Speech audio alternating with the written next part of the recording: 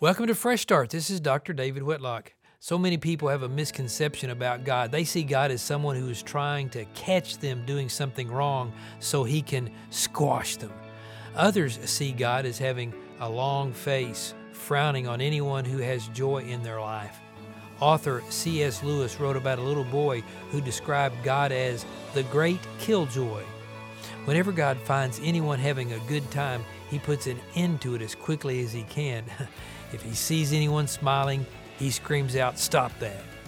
I don't know exactly where those misconceptions come from, but I don't find them in the Bible. In fact, the Bible says something quite the opposite. For instance, Psalm 103 says, "The Lord is like a father to his children, tender and compassionate to those who fear him, for he knows how weak we are. He remembers we are only dust."